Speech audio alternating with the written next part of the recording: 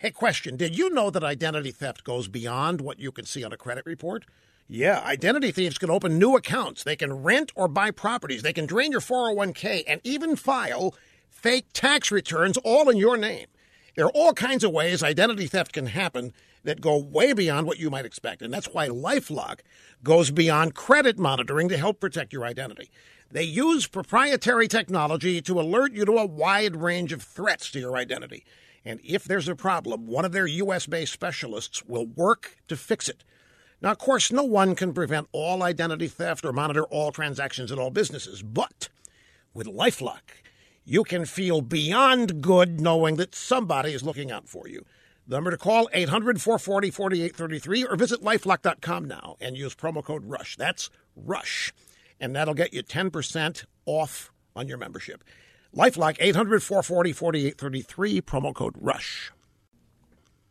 On Friday, President Trump signed an executive order effectively halting the flood of Syrian refugees into America indefinitely. The order also suspended temporarily immigration from 6 other countries where ISIS is running amok: Iraq, Iran, Somalia, Sudan, Libya, and Yemen. The suspension is in effect while the administration reviews the immigration vetting process. On Saturday, federal judge Ann Donnelly, an Obama appointee, Clinton donor, stepped in. She sided with the ACLU on behalf of 2 Iraqi men detained at New York's JFK. She stayed part of the order, agreeing that refugees could face substantial and irreparable injury if not allowed entry. Meanwhile, to say that the left came unglued is an understatement. Protests suddenly erupted at airports. New York Democrat Governor Cuomo sent a bunch of state officials to JFK to protect the protesters.